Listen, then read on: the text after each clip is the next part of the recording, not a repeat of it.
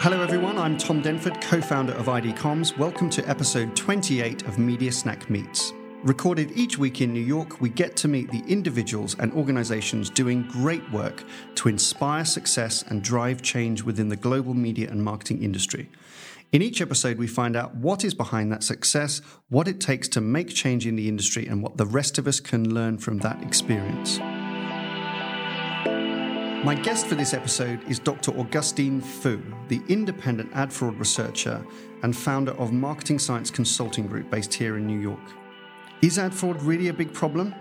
Why hasn't the industry solved the problem yet? And why do the estimates around ad fraud just keep getting bigger? Research by the World Federation of Advertisers in 2018 suggested that ad fraud will become the second biggest source of income for organized crime. Ad fraud has become an industrial, enterprise-scale criminal activity. So, who should we believe and what can we really do about it?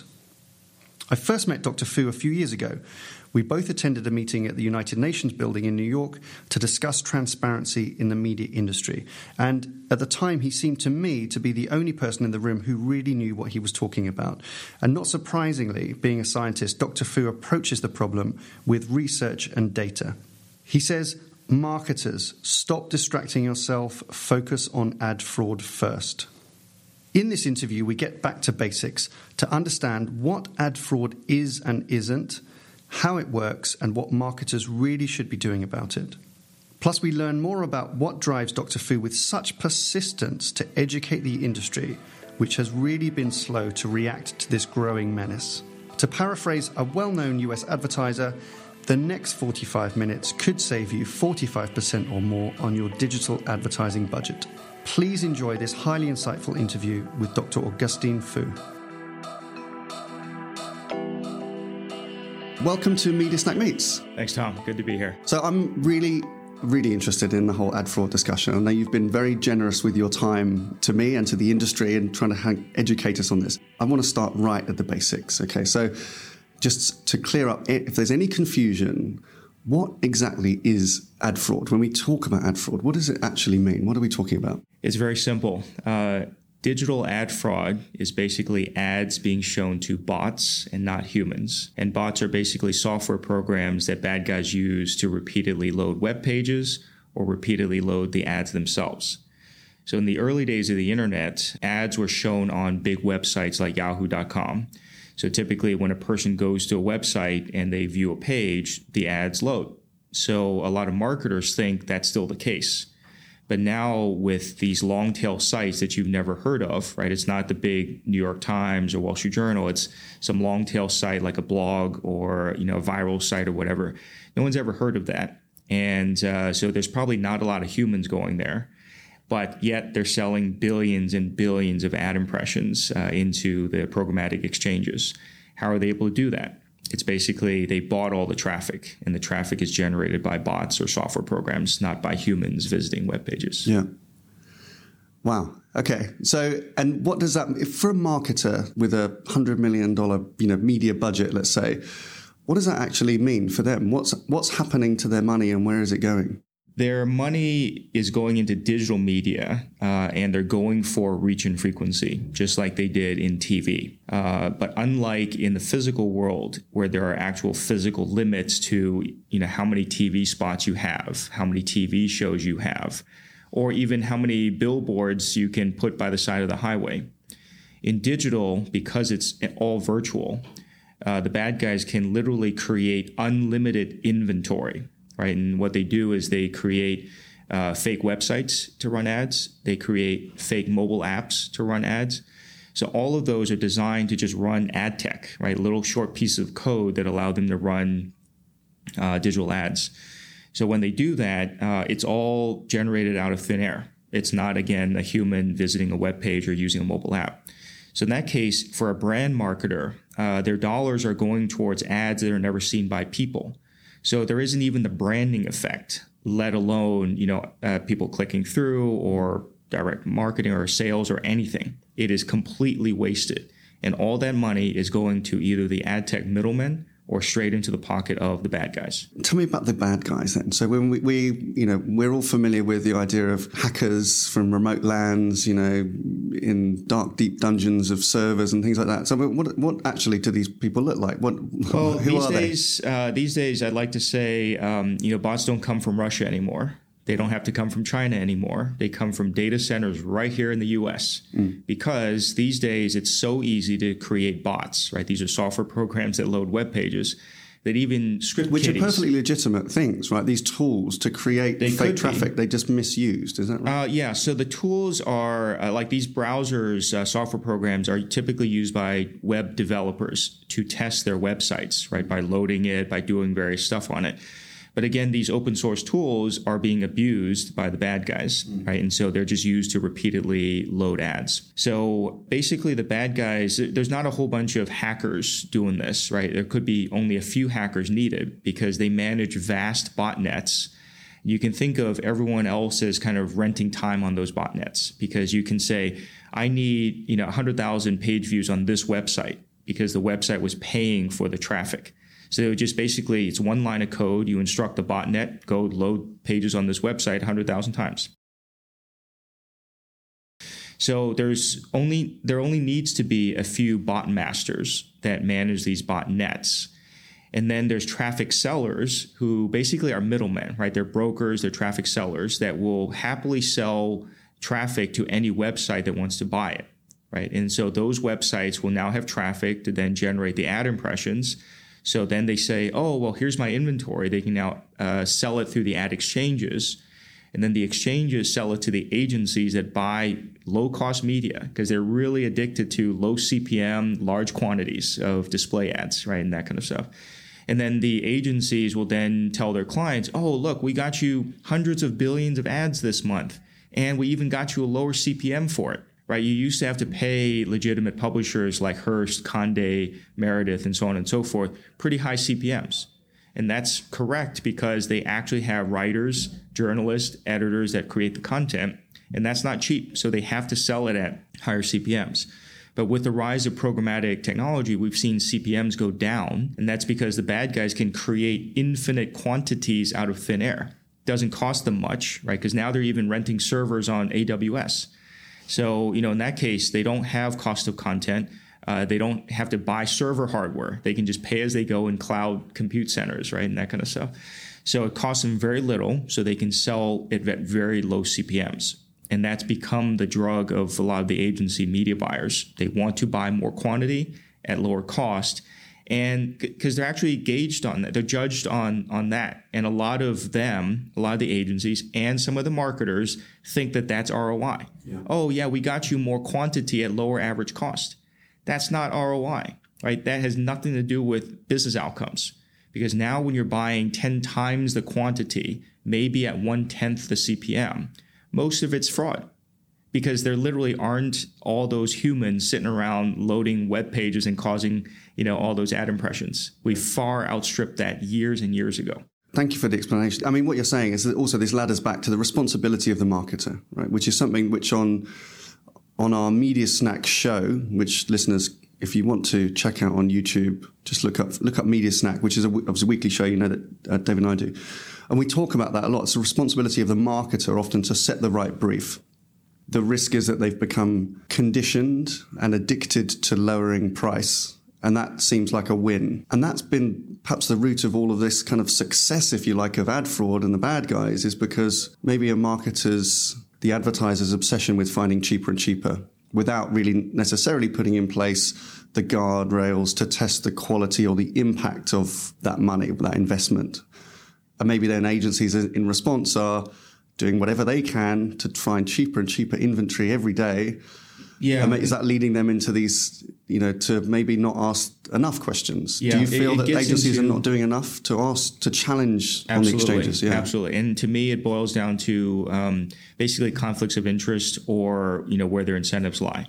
So the agencies always want to buy more quantity, and the more budget that they handle for the client, the more they make, right?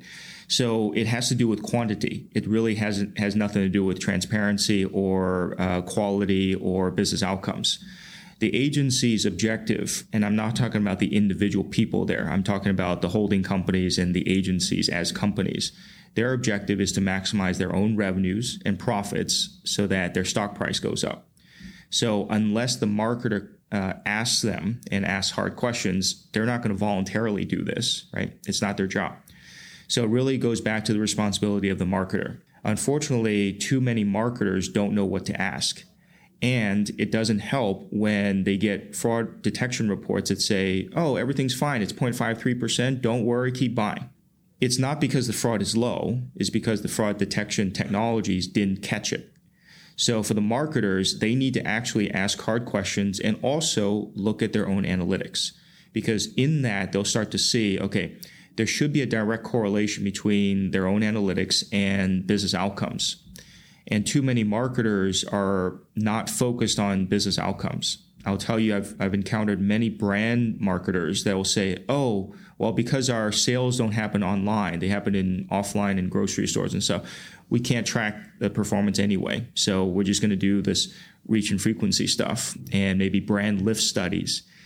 But that is so far removed from, the actual business outcomes, and it provides a convenient cover for the fraud to continue. So I would characterize it as either the marketers don't know enough to really push the envelope on this, or they're just not asking enough questions and they're assuming that the agency took care of it. But fraudsters love that, right? So they love the opportunity to create more impressions out of thin air and even charge you lower CPM, because that just means they make more money. And there are certain industry verticals that are particularly at risk and particularly targeted by the bad guys. So I'll name two: financial services and the movie entertainment industry. So financial services, they tend to do a lot of branding, right? They want reach and frequency. And sometimes they have to do a lot of that marketing before year end or end of quarter because they have to hit their number, right? So when they have to spend a lot of money and get as much reach as possible, that's the ideal scenario for the bad guys. Because again, there aren't enough humans to generate that many ad impressions. So the only way you can get that much inventory is if you create it fraudulently. And bad guys can do that, till the cows come home, right? And same thing with the movie and entertainment business, right? Imagine if they have a movie launch date and they have to promote that movie. They have to spend all their budget before launch date to maximize their exposure. So the bad guys can now generate unlimited quantity to absorb all of that budget. And they love the fact that the movie marketers have to spend it all by a certain date. We will get into, your specific advice for marketers in these kind of scenarios. And I think I asked you a question a few weeks ago on Twitter, actually, and just sticking with the kind of the basics of this for the moment, so people understand, A, how big is this problem? That's kind of one part of the question. And also the question that we frequently get asked. And I was teaching a class at NYU Stern like a few weeks ago, and I was talking in, my very primitive way of understanding relative to your deep knowledge in this area about this is a problem facing the industry. And this is to the kind of a marketing class at NYU. And somebody rightfully put their hand up and said, where does the money actually go? Like, how does it get out of the system? Because if you talk about bad guys and hackers, is there like a tap that you can turn off somewhere, right? Where you can just see it's illegal and let's just stop bad money flowing out of the system. So if you're a bad guy or you're organized crime or whoever it is that's benefiting from this, how does the money get out? How does that get into somebody's bank account?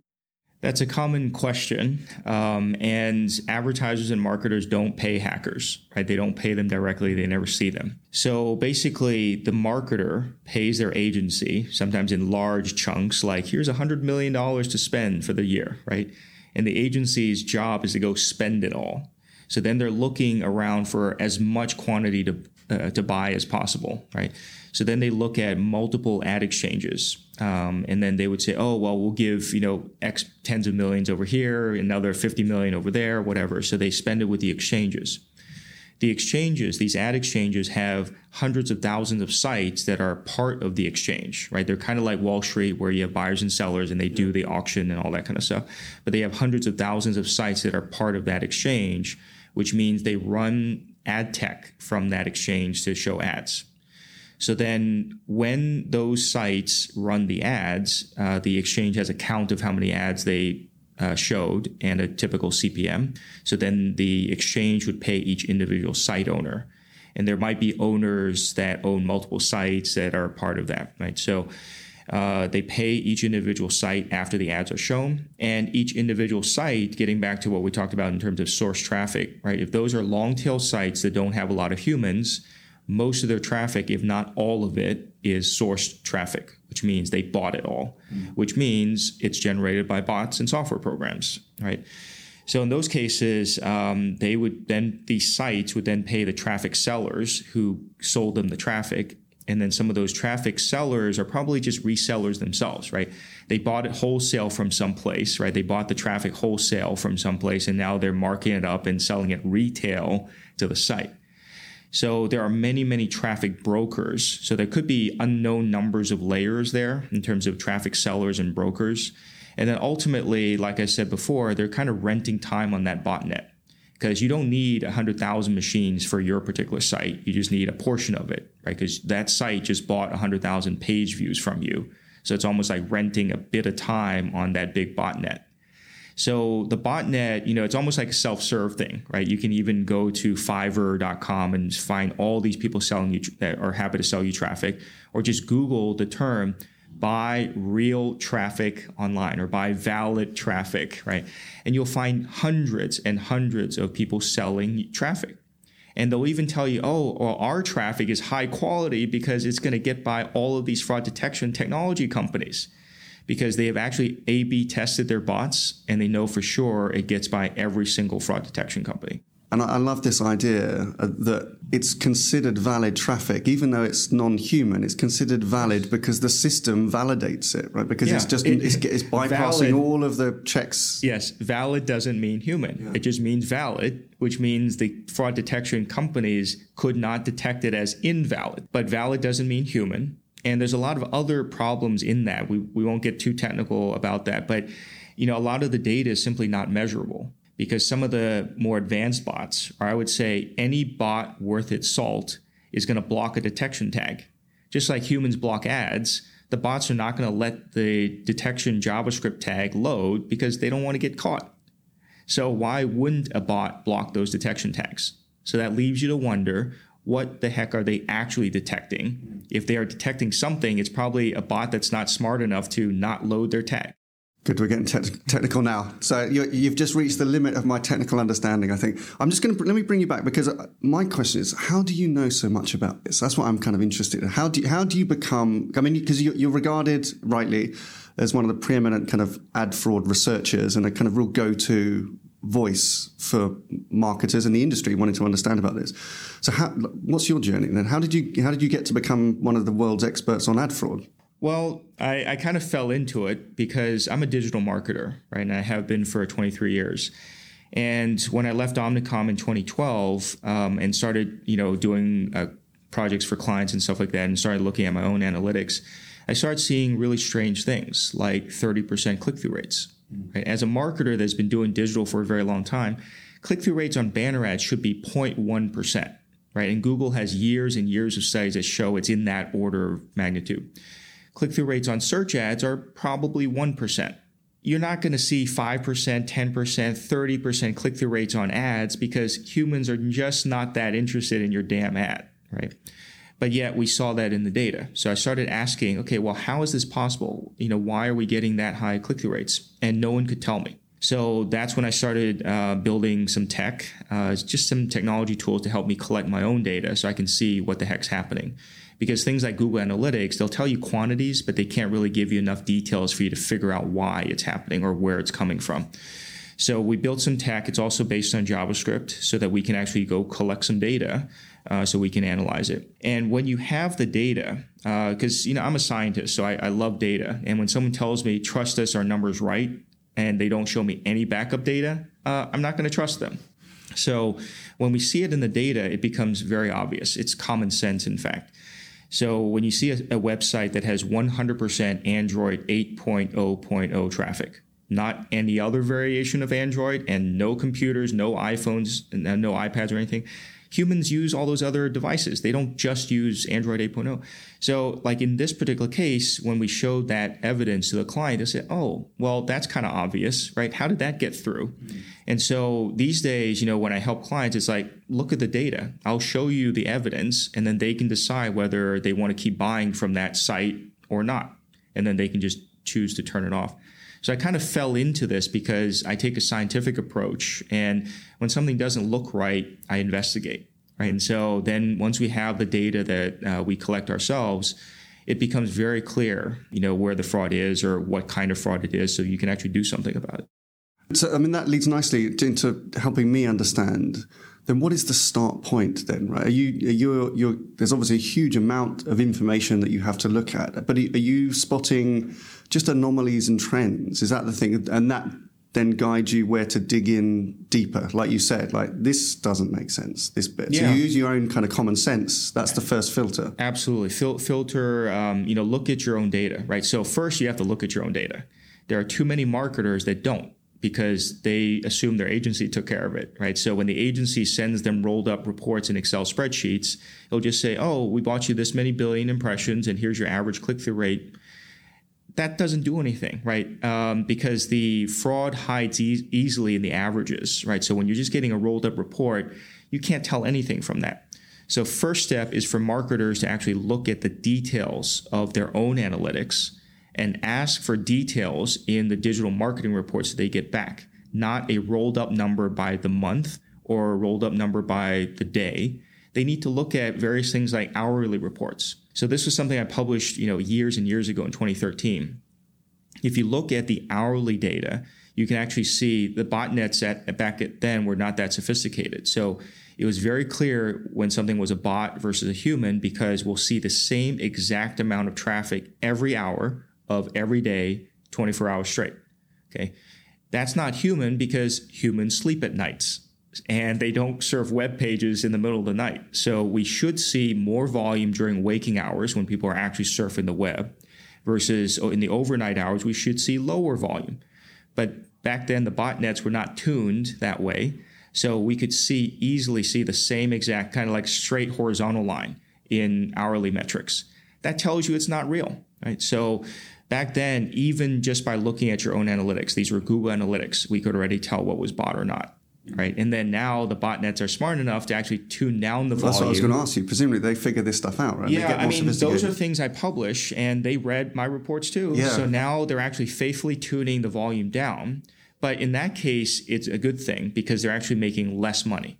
They have to work harder because now they have to program their botnets to do that, and they're making less money. So that's a win for the good guys. Yeah. Right. So certain things I do publish, other things I don't, because I don't want to make it easy for the bad guys to just go, hack their way around something else. Yeah. Actually, on that point, I know you've been hosting a number of briefings, right, with journalists, which I should mention are invitation only, right? Because you want to keep the bad guys out, exactly to that point, so that they don't understand, your secrets, if you like, or your techniques. What's the purpose of those? Because one observation that I have, and you'll see this in the show notes, by the way, and if you want to read the show notes with lots of resources here, you can go to mediasnackpodcast.com. I mentioned there just how prolific you are at sharing information. I mean, it's an altruistic cause you're fighting here, right? You give away a lot. And if anyone wants to follow you, we'll link in the show notes to your LinkedIn and social feeds as well, because it's on a daily basis. You're kind of sharing reports, giving away ideas and things to look at. What are you trying to do here? I'm trying to get back to real digital marketing, right? I've been a digital marketer for a very long time, and what we're doing today is not digital marketing, right? It's all messed up by the bots, the fake traffic, the fake impressions, the fake clicks. So we're not even doing real digital marketing. So my hope is that we can all be aware of this issue. We can all look at our own data. We can all take actions ourselves and not be dependent on ad tech companies to do it for us. And then if we can solve fraud, we can go back to real digital marketing. So the reason I call myself a researcher is because, first of all, I see the data, right? It's all very clear as night and day. But I'm also not a fraud detection technology company, because early on when I started building these tools, obviously a thought would be, how do I make money from this, right? And how do I charge for it? It could have been to be a fraud detection technology company like the many that are out there right now. But in those cases, there's a built-in conflict of interest, because those companies rely on fraud to continue so that they continue to have a business and continue to make more money. So in my case, I call myself a researcher because my objective is to help the clients. And in fact, I show them the data, right? The other companies have their secret sauce. They don't want anyone to know, right? Whether it's a good guy or a bad guy, they don't want to talk about it, right? So in those cases, all they will tend to do is tell the client, trust us, our number's correct. Whether it's high or low or whatever, they'll just say, trust us, but they won't show any supporting evidence. What I do is when I show the supporting evidence to the client, because I'm a researcher and I don't have to protect the secret sauce, they'll see it in the data, like that example earlier. If you see a site that has 100% Android traffic, something's wrong with that. So then the client will say, oh, now I understand why you're saying it's suspicious or fraudulent. And then they can take the action of simply turning that site off in their campaign. So in that case, when I do measurement for clients, I can't cover the cost of the hosting on AWS, so they tend to help me cover that cost. So we break out measurement, and they just cover the cost. And then they pay me for my consulting time. And in my work as a digital marketer, I'm mainly a consultant, right? So I get paid for my expertise. So that way, whether it's 9% fraud or 99% fraud, I don't make more money or less money. They just pay me for my expertise. And then I also have the ability to teach them so that they know what to look for, right? So they don't have to keep paying me, right? If they can figure out how to do this themselves, like what to look for, where to look for it, they can solve a lot of this fraud themselves using basic common sense.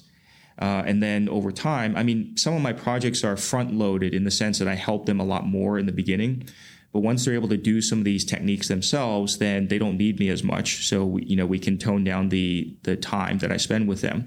And then they can simply escalate the more difficult stuff to me to analyze and look at. And I can talk a little bit about the journalist briefing. A lot of the ad tech writers and journalists in general, they may or may not have a very deep understanding of the technology of ad tech. Sometimes it's from their own research. Sometimes it's what they read. So there are often nuances about the tech that are simply missed. So my purpose in doing these journalist briefings is when they come on, I ask them, sign on with a pseudonym, right? I don't want to know, I don't need to know who they are, because the entire briefing is about, it's almost like an AMA, right? Ask me anything. People will just ask the question and I will answer the question. It's only about the topic, not who they are.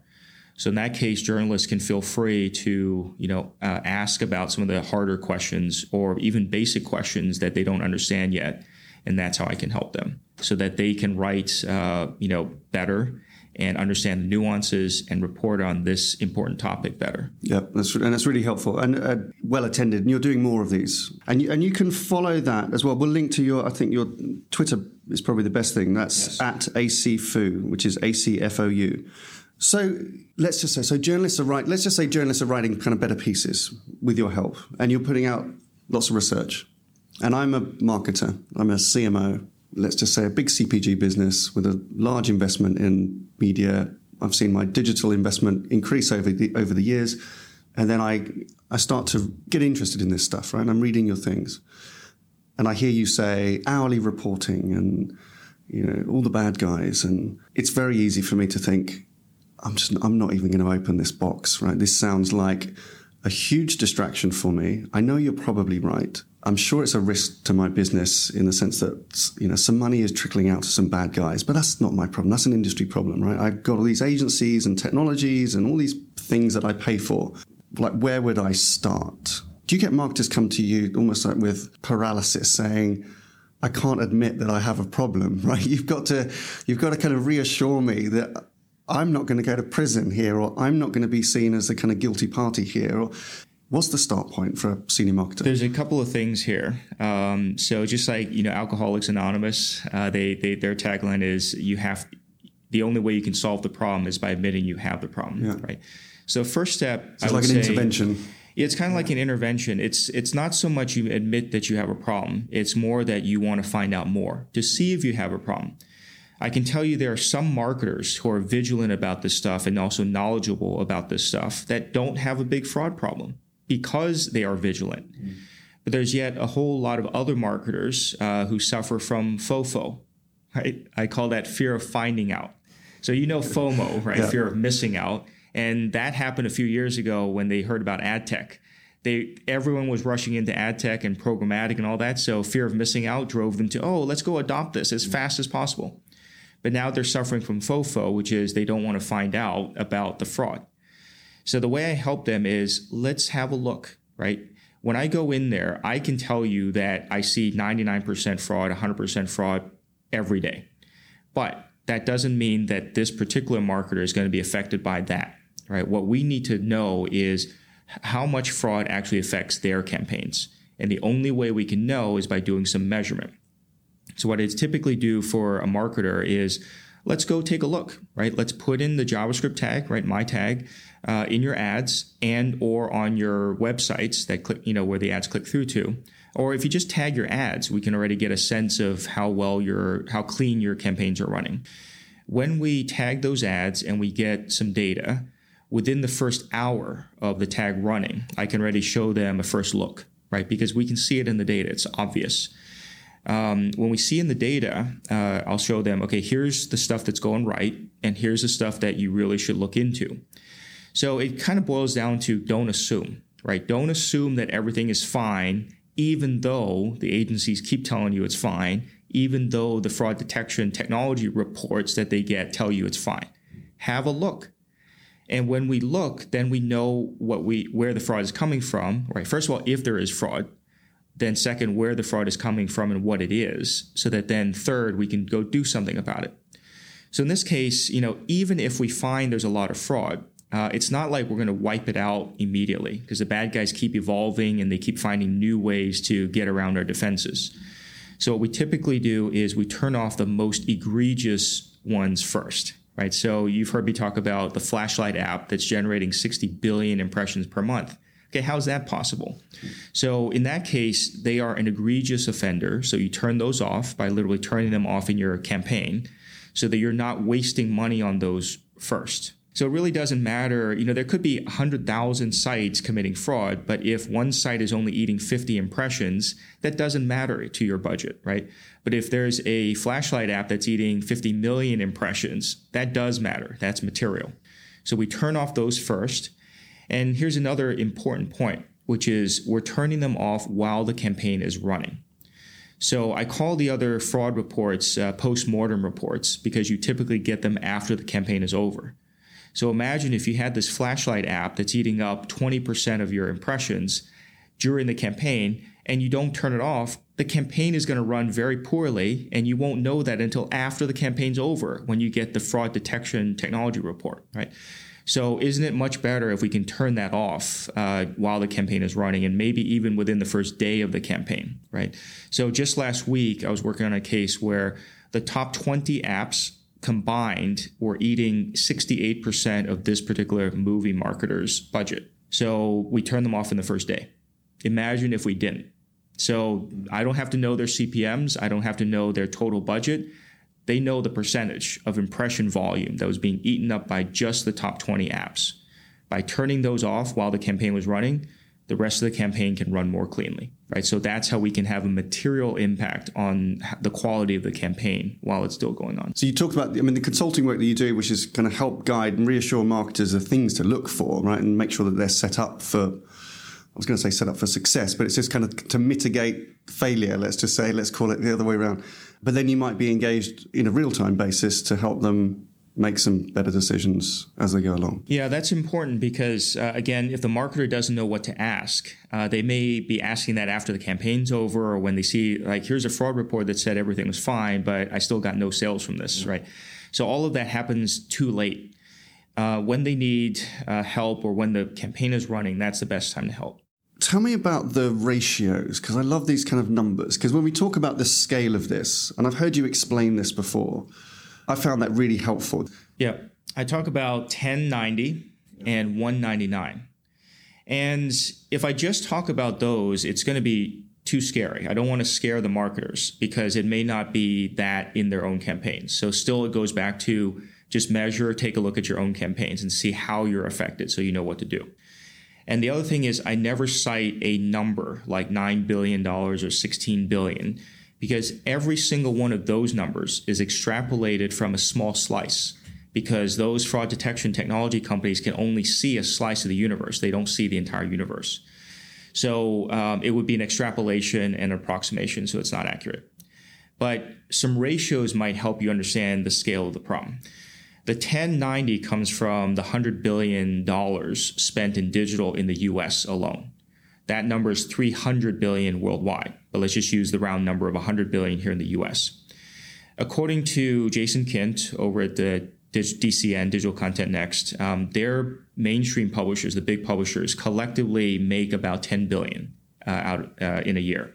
So the 10 billion out of the 100 billion is where I get that 1090, right? So the good publishers, we have some visibility into the revenues that they make. So that's the 10. The other 90, all I can say is it goes somewhere else, right? I'm not saying if it's fraudulent or not, it just goes somewhere else. And you can imagine a lot of that flows through Google and Facebook. But because Google has ad tech that is used by hundreds of thousands of sites to run ads, and so does Facebook, right, as part of their Facebook audience network. Those are all things where the money goes into all these long tail sites and through the exchanges, right? So it's just somewhere else, not fraudulent or not, just somewhere else. So that's the dollar ratio, the 1090. In terms of the impression volume, meaning the quantities of ad impressions, there are now trillions upon trillions of ad impressions, whether it's display ads, video ads, and things like that, being served every year. I can only say that 1% of that, I'm just using a round number because it probably is 0.001% or something like that, but 199, right? 1% of those ad impressions could possibly be served by the good publishers because they have finite human audiences that generate finite number of page views that therefore generate finite number of ad impressions. They just can't generate that much ad impressions. So that's the 1%. The other 99% is somewhere else. So again, I'm not saying if it's fraudulent or not, it's just somewhere else. And then when you consider two other important ratios, that's the number of domains and the number of apps.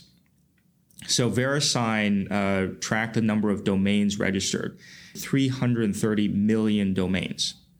So how many of those domains do you think humans actually go to? So I just use a very simple ratio, right? You've heard of the Alexa top million, right? The Alexa says these are the top million sites by volume. So you can safely say that those are the sites that humans actually go to or have ever heard of. And that includes big porn sites as well, right? So if you take that 1 million, then there's 329 million more, like 300 times more other sites. Again, I don't have to say if it's fraudulent or not. And maybe not all of them carry ads, but those are something else that may or may not have that many humans going to them. But yet, how are they able to generate trillions upon trillions of ad impressions per year, right? They're probably buying traffic. So that's the site ratio or domains ratio. And then now there's apps. Most people can name up to 5 pretty quickly, and then they start to struggle 6th, 7th, 8th, right? They can't even get to 10 apps. So there's 7 million apps on Google Play and iTunes combined. Okay, so how many of those do you think humans actually use? So there's been studies by ComScore, by Forrester and all that, and most of those say, humans might have up to 30 apps on their phone at any given time, but they probably use 5 to 8 regularly. Right. And there may be some big hit ones like Pokemon Go or Candy Crush or something, those things that you've heard of over the years. But again, that leaves 6.99 million more apps that nobody's ever heard of. Again, how are they generating all those impressions and selling them into exchanges? As a marketer, it's easy to kind of think, well, I know about the TV stations, I know about magazines, I see them, and I know about websites because I see them, where's all the bad stuff? In the digital world, we don't have the limits of the physical world, right? So just like TV ads, there's a finite number of them. Just like billboards, there's a finite number of them. Just like pages in a magazine, there's finite, right? So in those cases, we actually saw normal economic dynamics, right? When there's more demand and there's limited supply, prices go up. Right? Think Super Bowl ads. They've kept going up because there's more and more demand going after them. But in digital, the exact opposite has happened for the last 10 years. So the macroeconomic analysis will show you that CPMs and prices have gone down in digital, even though there's a lot more dollars flowing into digital, right? So digital has grown steadily, according to IAB reports, for 15 years because marketers have brought money in from TV and other offline channels into digital. But despite this growth in demand, the prices have still gone down. And that's because the supply has grown even faster. And if you think about, all the ComScore numbers or Pew Internet numbers, the number of humans going online has already plateaued many, many years ago. And furthermore, the number of humans using smartphones has plateaued many, many years ago. So the growth rate on those are single-digit percentages, if not flat or starting to decline. So that's the humans actually using the internet and using smartphones. So how is it possible that we're generating so much more inventory, right, in terms of quantities of ad impressions, now video ad impressions, now mobile ad impressions, and all this kind of stuff? Again, it just doesn't add up. So, literally, if you just look at some of those numbers, I did that back in 2013. ComScore was showing like maybe 2 to 3% growth rate in terms of human time on site and things like that. But yet the curve of the ad served was still a hockey stick, right? It was still pointing straight upwards. So again, it was already obvious years and years ago where the quantities of ad impressions are just completely out of whack from reality in terms of humans actually causing all of those things. A minute ago, you mentioned FAN. So this is the Facebook Audience Network. Yeah. Tell me about that. I think I heard you discuss a case study, was it a music company? Yeah, this is a great example that small business owner shared with me. It was his example. So I'll first set the context by talking about walled gardens, right? You've probably heard that term, walled gardens. And it's basically ad tech trying to blame Google and Facebook for evils because, in the walled gardens, we can't measure stuff and they won't show us stuff and whatever. But you have to think about the walled gardens in two parts, right? So for Google, you need to think about the part that goes on google.com. For example, the search ads that load on google.com, if the ads load and someone clicks on it, Google makes the money. So the kind of fraud bots that we're talking about are not rampant there because they can't make money. Whereas the display network, right, which are basically all the sites outside of Google, but that run Google ad tech to show ads, those sites have a financial motive to increase their own revenues by using bot traffic. So that's where most of the fraud is, right? So you have to differentiate the part on Google proper versus everything outside. Similarly, on Facebook, you have to separate it into two parts. When the ads load on Facebook.com and its app, Facebook makes the money. So these kind of fraud bots are also not going to waste their time there because they can't make money from it. Whereas Facebook Audience Network, similarly, is all the other sites that run Facebook ad tech to show ads. Again, they have the motive and the means to inflate their own ad revenue using fraud. So in that case, it's really important when you're doing Google advertising and you're doing search, focus on the main site because then you're going to be far more immune to these kinds of fraud problems. And then when on Facebook, you also should focus on the main site. This gets us to the story of this small business owner. He had been doing Facebook advertising by himself for the last 5 years. And when he first started, he would see click-throughs on his ads come to his website, and he could see sales of his music, right? He was a musician. He could sell his music. Over the course of the next 5 years, he saw his number of impressions go up, number of clicks go up, but yet the number of clicks that arrived on his website go down. To the point where he reached out for help was when he saw there was a 90% discrepancy. So just using round numbers, the Facebook campaign interface would tell him, we sent you 1,000 clicks, or you had 1,000 clicks on your ads. But in his own Google Analytics on his own site, he only got 100, right, which is a 90% discrepancy. So he couldn't understand what was happening. Long story short is after he told me about the case, I asked him one question. Is the checkbox checked that says, allow my ads on Facebook Audience Network, which means everything else outside of Facebook? And he said, yes. It's checked by default, obviously. So I just said, uncheck it. And then within the week, the number of impressions cratered, right? It went through the floor. The number of clicks he got cratered. And then the discrepancy between the Facebook campaign interface and his own Google Analytics evaporated, went away. So basically what happened was that in the course of that 5 years, the ratio of his ads that were shown on Facebook itself versus outside had completely flipped. At the beginning, most of his ads were shown on Facebook. Right? And then once Facebook rolled out Facebook Audience Network and allowed other people to run ads, by the 5th year, vast majority of his ads were shown outside of Facebook. And that's where all the fraud was. And so even though he might have gotten the clicks or the impressions and all that kind of stuff, it was all fake. So he couldn't get any sales from it anyway. Right. So once we unchecked that checkbox, that meant his ads were shown on the Facebook main property and then also Instagram and things like that. He was much less at risk of this kind of fraud, and he saw his sales go back up and the discrepancy between the two systems resolve itself. I want to ask you about how that then affects the cost, because that's what a marketer might say, right? So if there's a ratio in that example, so there's a ratio between Facebook saying you got 1,000 clicks and only seeing 100 actually on his site. And then by making the changes that you recommended, that discrepancy disappears, right? So then I presume in that scenario, Facebook is saying, oh, you've got 100 clicks and I can see 100 clicks. But the cost presumably is going up because you're not buying this kind of cheaply subsidized, non-existent stuff. Exactly. So let me tell you a common question I get asked, or a claim that marketers like to believe. They say, oh, well, fraud is priced in. So they'll say that because they used to pay $30 CPMs to good publishers. Now they're paying $3 CPMs on exchanges. So they think, oh, well, my CPMs went down, so I'm okay paying for fraud because it's priced in. But that's a complete misconception, because right now they're buying 10 times more volume. So they used to pay $30 and they would buy a certain quantity of ads. Now they're paying $3 and they're buying 10 times the quantity.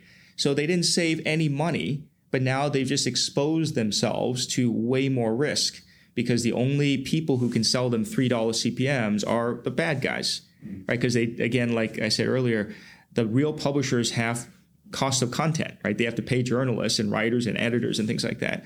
Bad guys don't. They can literally make up the inventory out of thin air. So even if they charge $3, they're still profitable. Yeah. So then you're actually exposing yourself to more fraud. The whole priced in thing should be thrown out the window right away. And if I hear a marketer say that, I'm definitely not serving them, because they don't know what the heck they're doing. Okay, good. Okay, so here's the killer question then. So it's your money. What would you do? Is go direct, is that the only way to be genuinely reassured?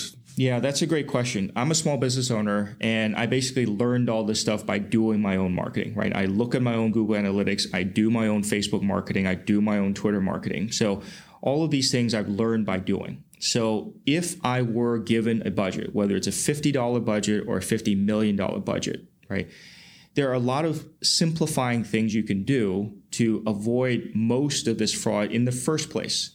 So like I said earlier, if you want to do search advertising, do it on Google and make sure you turn off everything else, right? Don't let your ads go somewhere else. Then you're relatively insulated from the rampant fraud bots. Because again, if the ad loads on Google, Google makes the money, and these fraud bots are not going to spend a lot of time there. If you want to do display ads, do it on Facebook, right? And only allow it on the Facebook main property and in their apps, because they have very good audience segments and targeting and things like that. Just don't let your ads outside. If you want to do video ads, do it on YouTube, but make sure you select your channels carefully, right? And you either whitelist or blacklist certain things so that you avoid brand safety issues. And so, those are basic things. But the reason marketers are not doing that these days is because their agencies have convinced them to go after quantity. You're not going to get the vast quantities when you lock it down like this, right? But you are going to get better returns, because as a small business owner, if I spend $50 and I can't get any return on it, I can't spend the next $50, right? So you have to think like a small business owner and manage your money that way. But again, some marketers, like the brand marketers, their sole job is to spend it all. And that's not a good scenario, because those are the ones who don't want to hear anything about this fraud stuff, because that means, if they find out there's fraud, they have to go figure out how to spend the rest of the money that was given back to them or refunded. So, I would beg even the brand marketers, look at it. Don't be afraid of finding out, because it's better for you to find out now and do something about it rather than wait until your CEO finds out or your CFO finds out and you get fired for not doing anything about it. I mean, we talk about this a lot on the Media Snack YouTube show. Advertisers seeing their media budgets as an investment in growth, right? Not a cost to the business. And when you start to view it as a cost to the business, then these are the behaviors that you're talking about, right? Which is that you start at the beginning of the year and you just go, right, hand it off to agencies and vendors and publishers and let's just go kind of get rid of it. But if you view it as an investment in growth, then you become more accountable then for the impact that investment has potentially on the business. So going more direct for a marketer, I can understand that might make a lot more sense. And I think we probably are observing more marketers building more direct relationships with publishers, right, to understand this and circumvent some of these risks. Yeah, what I forgot to say earlier was the go direct part. I was just talking about like the typical, Google search, Facebook display and things like that. But going direct to the big publishers again, it's almost like buying media as if it were 1995. Because back then, there's a lot of these relationships where, for example, humans would go to a Hearst website, and so they had the first party audience. If the marketer then wanted to reach that audience, they would go to Hearst and say, I want to place some ads on your websites. And so they would pay them the media dollars and then give them the creative, and Hearst will actually run it, right? So that's kind of the ideal situation where we want to actually get back to that. Because in the intervening 20 years, right, from 1995 to say 2015, ad tech has inserted themselves between the marketer and the publisher. And ad tech now promises hyper-targeting, audiences, and all that kind of stuff. But what in essence they're doing is basically siphoning dollars to maximize their own profits, right? They're middlemen.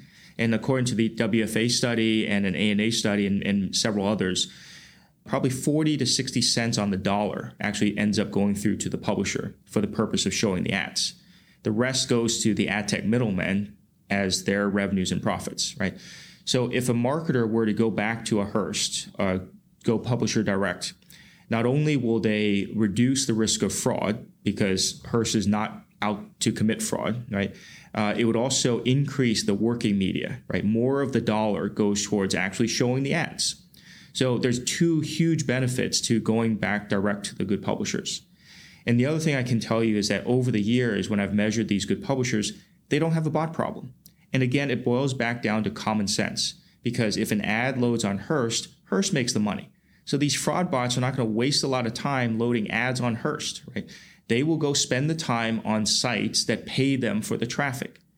So consistently over years, these big publishers have less than 1% bot problem, right? There's other stuff going on like crawlers, whatever, but they typically have a very low bot problem. So in that case, when you're buying from these good publishers, you're going to be far more immune to this kind of fraud that we see rampant everywhere else. Yeah. The good news for the marketer, for the many hundreds of millions or billions of dollars that these companies kind of invest, trying to get a handle on where money's wasted then allows them to reinvest in the craft or reinvest in the creativity. So as a marketer, this is not all bad stuff. It's not, I appreciate when you say, you need to make sure that you don't get the phone call from your CEO or CFO on this, and that's just good diligence in how you manage the company's money or the shareholders' money. But also as a marketer, this could be quite an empowering, albeit it's quite a cathartic process that you go through, but it will give you more marketing dollars to invest in the craft and the creativity in your brands. There's an opportunity here, right, for marketers. Yeah, not only better business outcomes, but also the opportunity to invest it correctly. Right, because right now, I think, you've heard the term simplifying the supply chain, right? And you've also heard the term, the crime hides in the shadows. In digital marketing, crime hides in the complexity, right? So when you have many, many layers of middlemen, you kind of lose track of where things go, right? Even though you think you have a lot more data and metrics and whatever, all of that can be faked. So you kind of lose track of all that in the complexity. So if you can simplify and shorten the supply chain, so literally, like I said before, if you go back to 1995, the marketer paid the good publisher has the audience, right? That's going to work, right? That is the way digital marketing was supposed to be. It's not that right now because there's way too many complexities in there. And because of ad tech and because of the complexities, it has created the opportunity for fraud, and it's allowed fraud to continue to flourish. So for the marketers, what they can do is take back control and literally start running their own experiments, start trying these direct media buys. And if they can see it's actually working better, or if they can take dollars out of programmatic and see there's no change in business outcomes anyway, whether it was fraud or not, it wasn't working for them anyway, right? So like you said, there is a huge upside to them, not only for solving fraud and that kind of stuff, but you can now actually focus on your craft, actually focus on the thing you make and produce and all that kind of stuff, and actually do good advertising. So just like I'm trying to get back to doing real digital marketing, marketers have the opportunity to do that. And it won't happen until they ask harder questions and actually start looking at their own data. And so finally, so what change would you like to see in the next 12 months? What are you hoping that we will do now? The main change for the next 12 months, mainly 2019, is for marketers to actually defend the spend, right? So if you see my hashtags, defend the spend, marketers need to ask harder questions, right? So for the last couple of years, I've worked with publishers, and I know the good publishers don't have a big bot problem. But unless and until the marketers do their part, fraud is going to continue. Because as long as marketers just keep handing off dollars to their media agencies, and the media agencies keep buying as much quantity as they possibly can, and they use fraud detection reports that tell them everything's okay, fraud is going to continue. So until and unless the marketers step up and do their part and get over the FOFO, and that's a term I borrowed from Mike Donahue, by the way, but get over their own FOFO and just take a look. And once they do that, then everything else is going to get much better. Dr. Augustine Fou, thank you. Thanks, Tom. Good to be here. Who would you like to meet on future episodes? Please let us know at mediasnackpodcast.com, where you will also find previous guests, including leading media executives from companies like P&G, L'Oreal, Mars, and many more. Plus some of the industry's most provocative thought leaders, people like Professor Mark Ritson and Gary Vaynerchuk. You can subscribe to get new episodes each week, and if you liked this episode and you think somebody else would, then please do share it. Thank you so much for listening.